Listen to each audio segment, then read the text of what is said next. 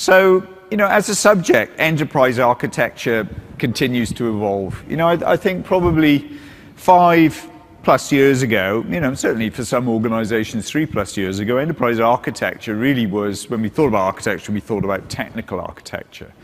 These days, when we think about architecture, we're thinking more in terms of this idea about business outcome-driven EA.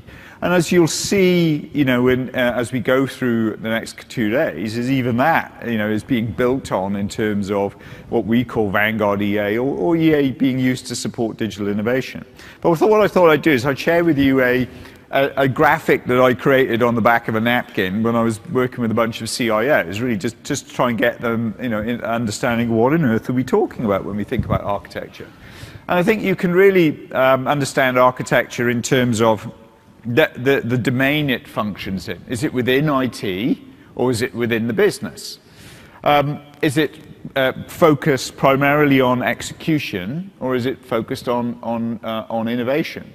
And I think where we've come from historically with enterprise architecture is that we've come from a focus that was inside the walls of the IT organization, and it was very focused on execution.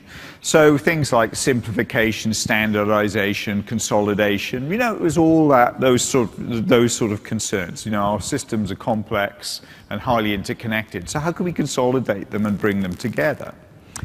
And enterprise architecture, sort of often, many people actually still begin this journey there. But once it develops credibility and gains a reputation within the organization, what often we see is the enterprise architects shifting more into innovation. So we see a lot of enterprise architects very closely involved in developing the IT strategy.